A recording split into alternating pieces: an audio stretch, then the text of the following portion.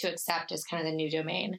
And I think, at every place in history where you have new technologies form, it can be very scary. And there's a lot of resistance up front. Yeah. I think also this space in general is there's a lot of kind of fear mongering out there. And, some of it's by like entrenched players that have a reason to be threatened, like banks. And sometimes it's from, the government. And there's a lot of, the SEC's just like sending out a lot of subpoenas to people in the space, all kinds of companies, funds that invest in the space. And so I think that kind of hype around the space and the fear of like, what will happen if I get a subpoena and like, what is the SEC going to do? What's the regulation that's to come? Nobody kind of knows.